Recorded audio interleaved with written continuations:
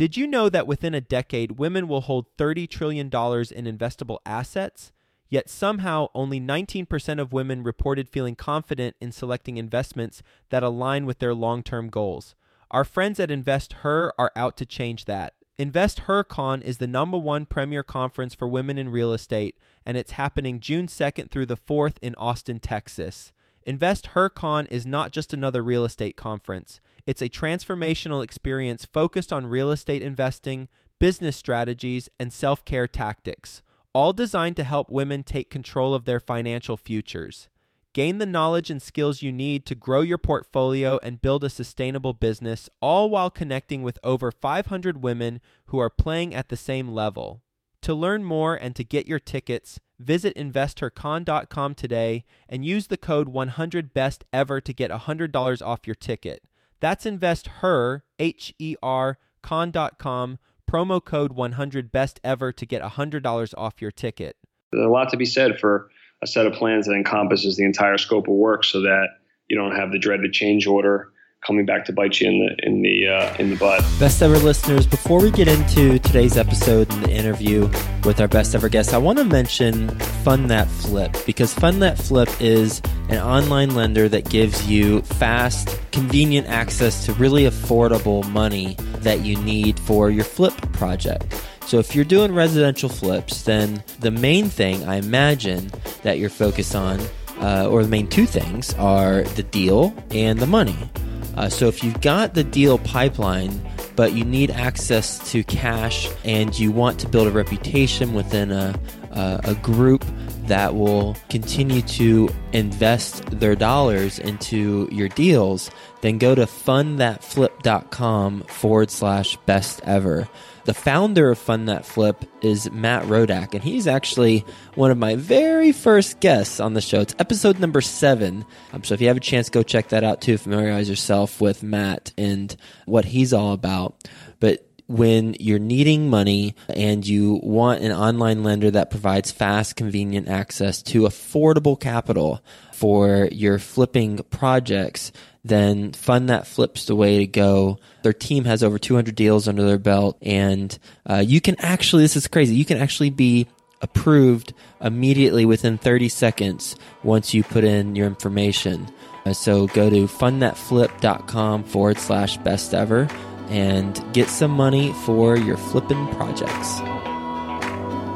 Hi, Best Ever listeners. Welcome to the Best Real Estate Investing Advice Ever show. I'm Joe Fairless, and this is a show where we cut out all that fluffy stuff. We get straight to the real estate advice that moves your business forward. I've spoken to Barbara Corcoran from Shark Tank, Robert Kiyosaki, Rich Dad Poor Dad, and today we've got with us a multi-million-dollar developer. How you doing, Dave Waxman? Hey, how are you doing this morning?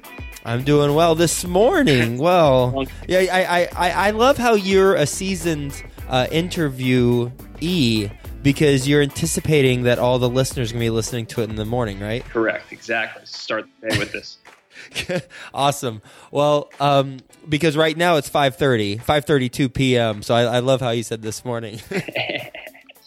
A little bit about Dave and his background, then I'll let Dave get into it in more detail. Dave is the co-founder of MMP, which is a leading urban infill development company based in Philadelphia, Pennsylvania. He's done over $50 million worth of development and has over $75 million in development in the pipeline right now.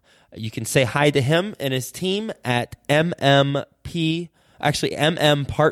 LLC.com. That's mmpartners with an S, LLC.com. Or make it much easier on you, you can go in the show notes page of this episode and then just click through the link to check out his website and say hi. With that being said, Dave, you want to give the Best Ever listeners a little bit more about your background and what you're focused on right now? Sure. Yeah. Thank you again for having me on the show. I'm a longtime listener and big fan, and really enjoy listening to these shows. You have some great guests on here, and I'm certainly honored to be one of them. So, as you said, I'm the co-founder and managing partner of MM Partners. We're a Philadelphia-based urban infill development company, really solely focused initially on redevelopment of one neighborhood in Center City, Philadelphia, called Brewery Town. We've been investing and developing in that neighborhood since 2001. And in the last few years, we've started to branch off into other neighborhoods in Philadelphia. We have found interesting opportunities to redevelop old buildings or interesting pieces of land that we could develop, or just existing assets that we like and we want to own for the long term. I personally have been doing real estate development almost 20 years, and was lucky enough to have the opportunity to work for a couple seasoned developers before I went on my own, and get the opportunity to learn the business from them, and soak up information and see the right way to do things, the wrong way to do things, and put that to work in my own business. And every day is something new, and continuing to learn every day. So many questions, and thank you for that intro, because that gives us a lot to talk about. Let's start with your focus up until most recently on one neighborhood, and you said that's Brewery Town? Correct, and it got its name because prior to Prohibition, there were actually more breweries in this neighborhood than anywhere in the world. And then Prohibition came along and kind of wiped them all out. So there are still a number of the old breweries and ancillary buildings around, and a lot of the street names are actually named after some of the old beer companies. So really rich history in this neighborhood, which is certainly one of the things that attracted us. And by virtue of when it was developed in the late 1800s, there's some really great architecture that is still there today. How did you end up being focused on just this one neighborhood? And I just Googled Brewery Town, Philadelphia, as we're talking, and 1, 2, 3, 4 articles from the top. It says Partners to invest $60 million in Brewery Town. So we're talking to the head honcho or co-head honcho who did that investment. Why Brewery Town, and tell us the backstory? Sure. So I grew up here in Center City, Philadelphia, my whole life, and left when I graduated high school, moved to Boston for college. And, at that time, Philadelphia was not the city that it is today. It was, rather dirty. There wasn't a ton going on. It was not a vibrant 24-hour city. So at that time, I knew I wanted to do real estate development as my career. And I also, at that time, was like, there's no way I'm coming back here. I'm going to, move somewhere else. So went to college, studied urban studies and public policy. I knew I wanted to do urban development, urban redevelopment. Moved to Miami after college and worked for a developer there. Moved to New York, spent some time on the corporate real estate side, and then worked for a developer doing projects in downtown Manhattan, in Soho and Tribeca. And then when it was time to do my own projects, New York just wasn't a viable option. It's just a really competitive market. I wasn't from there. I didn't have an edge. So I made the decision that I was going to move back to Philadelphia and start developing projects in an emerging neighborhood. So I looked, I knew Brewery Town. I looked there. I looked at some other emerging neighborhoods. And what I found was that in my mind, there was almost an arbitrage where properties in this neighborhood were trading just way too low, in my opinion, relative to the end value, whether it be a sale price or appraised value when the project would have been completed. And I felt that people weren't taking advantage of it. So I would go home on weekends to Philadelphia from New York, and I found a block that had 8 shells on it, and the rest of the block was a really great homes with people living in it, homeowners. And I said, well, if I could buy these 8 shells and renovate them, I could turn this block, and this could sort of become the model for what I would call organic redevelopment of a neighborhood. So at the time, I guess I was like 24, 25 years old, and naively thought that I could find 8 owners who were all tax delinquent and didn't have addresses on file. And I managed to find them all. I managed to strike a deal with each one of them. And ironically, they viewed these as liabilities that they were happy to get rid of. And I bought these properties in 2001, sat on them for about 9 or 10 months, which admittedly was a pretty nerve-wracking time period, because I was like, I bought these, now what? And these were literally brownstones that were crack houses at one time. So there was no roofs. There were party walls. Maybe there was a rear wall. The facades were all in great shape. And so, sat on them. And then a big home builder bought a piece of land in the neighborhood and announced some for sale housing. I was able to then finance out a construction loan to redevelop all 8 buildings into duplexes. And I still own those buildings today. And that sort of became the catalyst for finding more opportunities in the neighborhood, and then eventually making the decision to kind of go all in Brewery Town. And haven't looked back since. When you graduated college to that point where you're 24, 25 years old, what was that? I guess that was, you went to a couple places, but that had only been, 4 years since you graduated? Yes. Mm-hmm. You acquire? Did you intern So at companies? yeah, in college I interned with some developers before as well. So there was some work experience there. But as an intern, you pick up some experience. But the lion's share of it was really post college working for these two different developers and just basically being a sponge and trying to absorb as much information and ask as many questions of these older guys who've been doing it for 50 years, so that I could learn the business. How did you pay for those first? How many properties were there? Were there 8? 8 properties, yeah. How did you pay for them? So I purchased them in cash myself, and 2 investors that I knew who were healthcare guys that had done very well for themselves in the healthcare sector. And the 3 of us went in as partners, wrote checks, bought these things in cash, and like I said, sat on them for almost a year until the market was ready. And then we're able to get a construction lender to finance the project to renovate these. And would you have gone into the construction if you had been able to get a loan right out of the gate instead of sitting on it for 9 to 10 months? Probably not, because the home builder coming into the neighborhood, a block or 2 away, was really the catalyst for like stabilizing the neighborhood in some respects. So I was kind of riding his coattails. And I said to myself, if this guy's willing to build 144 townhomes in this neighborhood, then I think I'm in a good place to do this project now. Do you still have the same partners on those 8 properties, or have some of them sold out on their equity? Still in it with these guys, and we've done some other projects together as well. What would you say they're worth now? And I know you've done a lot more projects, but I'm just curious about the first one. What would you say they're worth now, and how much all in did you spend to acquire and renovate them? Great question. So the average all in on these was about $225,000 per building. So multiply that by 8. And when these were last appraised, they appraised at about $550 each. Got it. So okay, not too shabby. And granted, it's been believe it or not, almost 15 years, but it certainly speaks to the idea of holding on to real estate, that over time it's going to appreciate. You mentioned when you identified a Brewery Town as an area that you saw that it just, as you said, they weren't trading for what you thought they were actually worth. What are some of the economic indicators that you look for, or is it just knowing an area and seeing what it's trading or what it's being sold for, and what you think it's actually worth? So again, the attraction to this neighborhood was there were a number of positive factors. One, it was in the path of development. Directly below this neighborhood was a really solid neighborhood that people want to live in, and prices were high.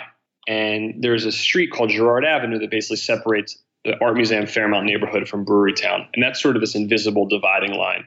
And my premise was, this is crazy. Development has to go north, because to the west of it is Fairmount Park, which is a park that's not going anywhere. It's the largest urban park in the world, actually. And it's also an amenity to the neighborhood. And I said, people want to live near this amenity. There's great access to transportation. And there were a lot of historic buildings and homes in great shape that maybe were neglected, but were ripe for redevelopment. And then again, like I said earlier, there was this arbitrage where prices were just very low relative to what they could be after a renovation or ground up new construction. And again, the access from a public transportation perspective is very good. It's close to Center City and the Central Business District. And so it had a lot going for it. It suffered from disinvestment like many urban neighborhoods did. And it was, still reeling from the decades of disinvestment by banks in the city in neighborhoods outside of the core Center City. And that's not just Philadelphia. That's, pretty much all major cities in this country, which are now well into reurbanization, which has probably been the trend for the last 15 to 20 years across the country. You mentioned earlier that you got the experience during the years after college, and you learned the right way to do things and the wrong way to do things. What are the wrong way to do things? Yeah, it's a good question. And I think, to some extent, I'm always learning that as well. I mean, because there's, plenty of mistakes that can be made. I think, the wrong way to do things is to rush into things, not have solid budgets, not have a solid understanding of what your business plan wants to be, not have good contractors lined up, not working with the community and your public, officials, whether it's city council people or what have you. Things, those are some of the mistakes that people may make, and also just being in such a rush that you may not take the time to think of all the pieces of the puzzle, and also just a good set of plans. I mean, there's a lot to be said for a set of plans that encompasses the entire scope of work, so that you don't have the dreaded change order coming back to bite you in the butt in the future, and you're saying, "Oh, well, I didn't budget for this, but I need it." So, I mean, those are some of the things. Once you got those 8 units done, what was the next project? The next project after that's a good question, was just a whole host of mixed-use buildings that were existing buildings on the retail corridor in the neighborhood that we wanted to effectively curate retail that would make the neighborhood more livable, so that people could walk out of their door, get a cup of coffee, walk out of the door and get a sandwich, go to the pharmacy, things of that nature. So, we did 15 or 20 of those. We built a lot of single-family homes to get homeowners into the neighborhood. And some of those are renovations. Some of those are ground up new construction. We did some apartment buildings ground up, and as well as, started pre-development on some very large sites that we took through zoning and got ready for when the neighborhood would be ripe for them. And then at the same time, I did do some things that were not in this neighborhood. Some mixed-use buildings in Center City, an office building in another neighborhood, and some projects in partnership with a larger developer in other parts of the country. If you can develop an apartment building, can you develop an office building? It's all blocking and tackling to some degree, but there's certainly nuances. And I think it really depends on the type of office. The office that I've done is your sort of creative office, taking an old warehouse and doing office space for a tech company or an architecture firm. That's one thing, because it's very similar to doing a historic renovation into a loft apartment. Maybe you're just not putting as many bathrooms in. Could I go build a Class A, office park somewhere? It would probably be a steep learning curve. So I do think that there are nuances to all the businesses. When you think about that learning curve, what are the main things that you would need to study up on or get some help? Probably, to learn the needs of the end user and what they're looking for. In addition, obviously leasing an apartment is a 1-year typical lease, whereas office is, could be 5, 10, 15, 20-year leases. So it's a different beast. It also, they typically move at a slower pace, that process. And obviously a lender's if they're going to lend you money to build an office building and you've never built one, they may say, well, why do you think that, you can do that? So I think, certainly can be learned. Again, a lot of the skills of building are very similar, and the way you finance these projects, et cetera. So I think certainly those can be learned. For somebody who has invested in apartments but hasn't done the development, what would you say are some things that you'd caution them on during the development process? Everything takes longer. Everything costs more. There's always going to be things on the plans that even the best architect forgets to put on. There's a lot of good general contractors out there. There's a lot of crappy ones. Same goes for subcontractors. You got to just be so careful because there's a lot of risk there. And I'd also say that if you do your work on the front end in pre-development and really have a great set of plans and really vet them and vet your general contractor, the build phase should go as smooth as it can. Again, there's always going to be issues. There's always going to be RFIs going out for information that's needed on the plans. There will be change orders. It's inevitable. It's just keeping them to a bare minimum. From a time standpoint, are the returns that you receive that much better than if you weren't developing and you're buying existing properties based on factoring in the amount of time that you put into development? That's an excellent question. It's one, and in all honesty, it's one that I often struggle with because there's something inherently sexy about development, right? I mean, from the outside. From the inside, it's an absolutely grueling business. I enjoy it, but it's certainly you get beat up. In my mind, I'm not 100% convinced that the spread is enough between development and buying to warrant the additional time and risk in development. It depends on where you're on the cycle as well, and what market you're in. You take you look at certain places like in New York where people maybe are building to a 5, and you could buy for a 4. Well, you probably should be buying, right? And when you say 5 and 4, you're referring to cap rate? Correct, yes. So whereas, if you could be building to an 11 and it's worth a 7, well, that's, in my mind, you build all day long, right? So I think it really depends on sort of where you are in the cycle and on that asset type and how big the spread is.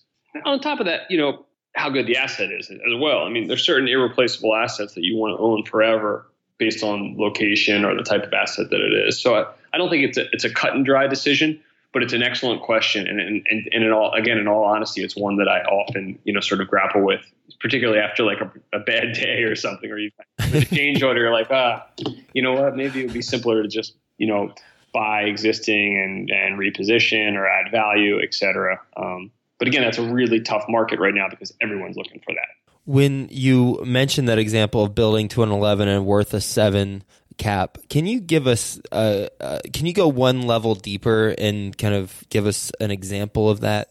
Of an example of a project? Yeah, of a project, or you can just go with that example and just explain it a little bit more for the listeners. Sure, yeah. So, certainly cap rates is kind of a nuanced concept to some degree, but I'll take, for instance, I did an historic tax credit renovation of a mill building from the 1850s in an adjacent neighborhood to Brewerytown, and turned it into really interesting office space. And so at a really simple high level, so say my all-in cost on the project, was $2 million, and the NOI when you divide it against the all-in cost, gave you an 11% return, and the appraised value, or 11% cap rate, I should say, and the appraised value used a cap rate of 7, which in this case they did. Effectively, you're making that spread between the 7% cap rate and the 11% cap rate that you built to.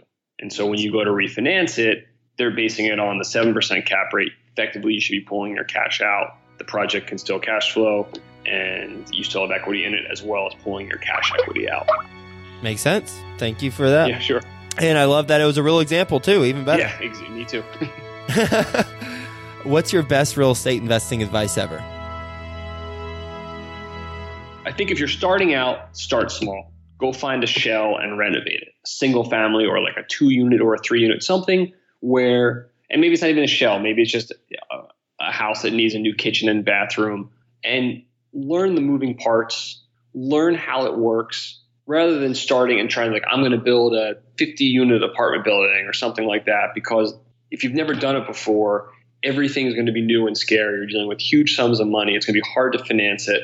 Whereas if you start small, you're not going to lose your shirt. You can learn the moving parts. You can start to build a track record. And maybe after you've done 1 or 2 of those, you're doing a slightly larger one, and you scale up to a place, and you do it organically so that it just sort of feels natural. I think a lot of times people will leave a corporate job or do something and just go nuts. And occasionally there's people who can pull it off, and I admire that beyond belief. For me, that was not something that I considered doing, and hence why I started small. So that would probably be the advice that I would have. But you also, at 24, 25 years old, you started with 8 properties that were purchased at $225 a piece. So I think a lot of people also wouldn't consider that being small. Okay, so because that's 1 point. Oh, do quick math. What is that? 1.8 million. Correct. 220 was all in. I bought the shells for $20,000 each. So I was out $160,000 day one while I sat on them. But yeah, I mean, I don't necessarily practice what I preach. Having learned from that, I would have been better served to do 1 or 2 and go from there. But again, this opportunity was there, and I took advantage of it. And I tend to be somewhat a little more on the aggressive side. And I guess that's the root of the next question. Do you think you would be at the position where you're at right now, 50 million development, 75 million development in the pipeline, if you hadn't started large? And you had taken that advice that you gave and started with a single family house. I think so. I mean, I think it would have ended up there either way. I mean, because certainly like in 08 and 09, when the market was, in the tank, I was willing to do smaller stuff just to keep things rolling, the easier stuff to finance. So I think it would have gotten there. Would have gotten there by now? I don't know. That's a good question that I don't know the answer to. You ready for the best ever lightning round? Yeah, go for it. All right. First, a quick word from our best ever partners. If you need money for your flipping project, then go to fundthatflip.com/best ever. You'll know within 30 seconds if you're approved or not to get money for your residential flip. Go to fundthatflip.com/best ever. Best ever book you've read? I just read the Rockefeller biography by Ron Chernow. Awesome book. Amazing guy. All right. I'm going to check that out. For a lot of good things about that. Who's the author again? Ron Chernow. And best ever listeners, I'll go ahead and include a link to that book in the show notes, so you can go check that out too. Best ever personal growth experience, and what'd you learn from it? I would say I took a brief hiatus from real estate when I was about 22 and started an internet company with some friends in the late 90s. And we scaled it from us 3 to 180 employees, raised $35 million of venture capital, and we were doing some really cool stuff. And we were 2 quarters from an IPO that could have made life very easy. And obviously the tech market imploded before we got to that point. So I would say it was an amazing experience because, for a year and a half, I got to be on the cusp of doing some really interesting stuff and kind of really figuring it out as I went along. It was almost like, getting an MBA without having to go to school. It was a great experience. And when it failed, I was like, okay, get back up and, do something else.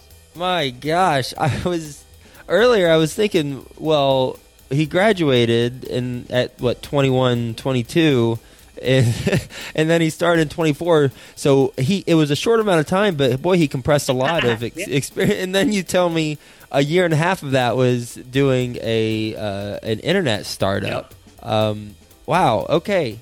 You do not start slow, by the way. It's clear that's not your approach. Apparently not. Well, that's and so I was mesmerized by the story. I didn't catch this. What did you learn from it? I think that failure is okay. You can get back up and try something new. And obviously the learning experience was just absolutely and utterly amazing. Do you still use those venture capital contacts for your development funding? I actually don't, which I should, because we had some pretty serious to folks in that company. What happens when they invest $35 million in your company and it goes belly up? Are there hitmen that come after you, or what happens at that point? Luckily, the majority of the money was from VC funds, and they're set up in such a way that 1 of every 10 investments is probably carrying the funds, so they know there's going to be failure. Obviously, the bust in 01 was cataclysmic and affected mostly every company, and so unfortunately, it was the nature of the beast for pretty much everybody. So I guess people got tax write-offs. Not to make light of it, but that's basically probably what happened. And I want to ask one more question about that. At what point in that business venture were you like, oh, this isn't going to work? Like, what was the moment in time when you realized that? I would say we were scaling. We were, at that time, profitability was meaningless in the internet world. It was all like, these new metrics that were being made up as people went along, if you recall. Mm-hmm. And so I think what happened when the pendulum switched and profitability was all of a sudden the key thing, we couldn't scale back our burn fast enough to get there. And we weren't signing the users up fast enough. And it was just very evident that we were not going to be able to raise the next round of capital, which would have gotten us then to the IPO. Best ever deal you've done? I'd say it might be the example I used, the historic tax credit renovation. The post office? The old mill building, or it could be one we're finishing up right now. I have a feeling, knock on wood, that this one may be for now.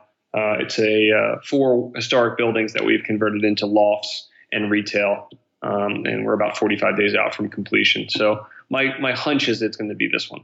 Oh, when you said mill, like MILL. Yeah, exactly. Okay, I heard mail, like post office. Okay, got it. I'm with you. What's the best ever way you like to give back? It's a huge part of what we do as our development of a neighborhood. It is an inner city neighborhood. It does have its issues. And so for us, it's always been important that if we're going to make money in the neighborhood, we give back to the neighborhood. So we coach Little League teams. We donate to the Little League teams. We put on all kinds of community events.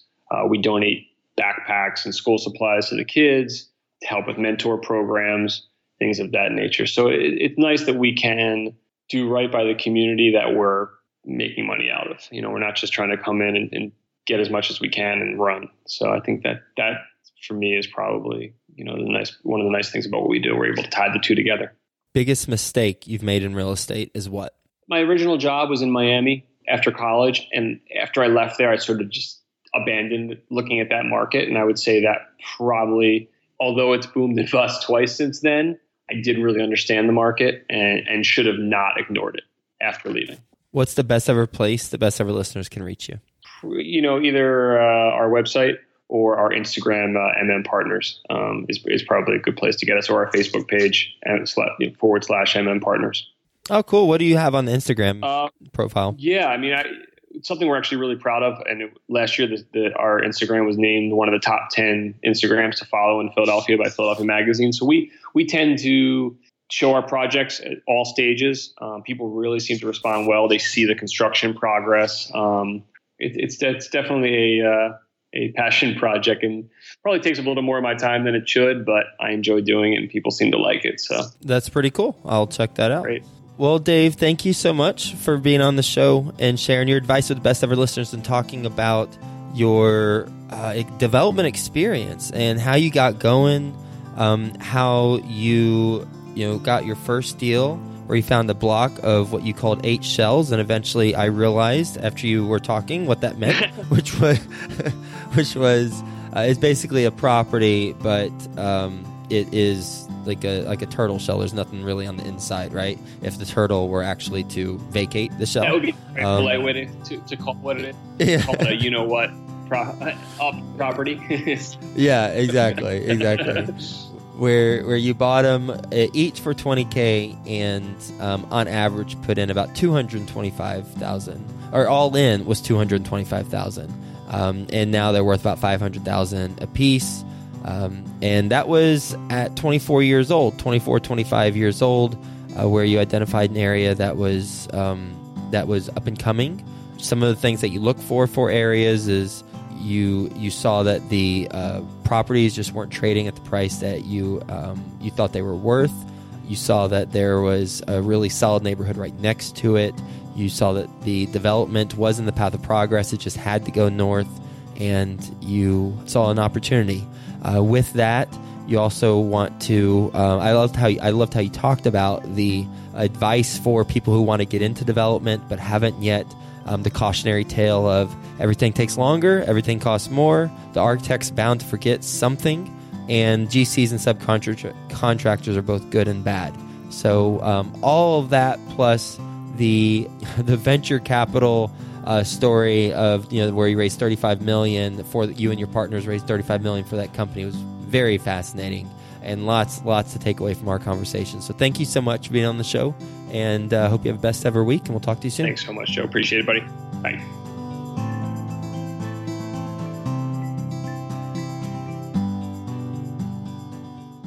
If you need money for your flipping project, then go to fundthatflip.com/best ever. You'll know within 30 seconds if you're approved or not to get money for your residential flip.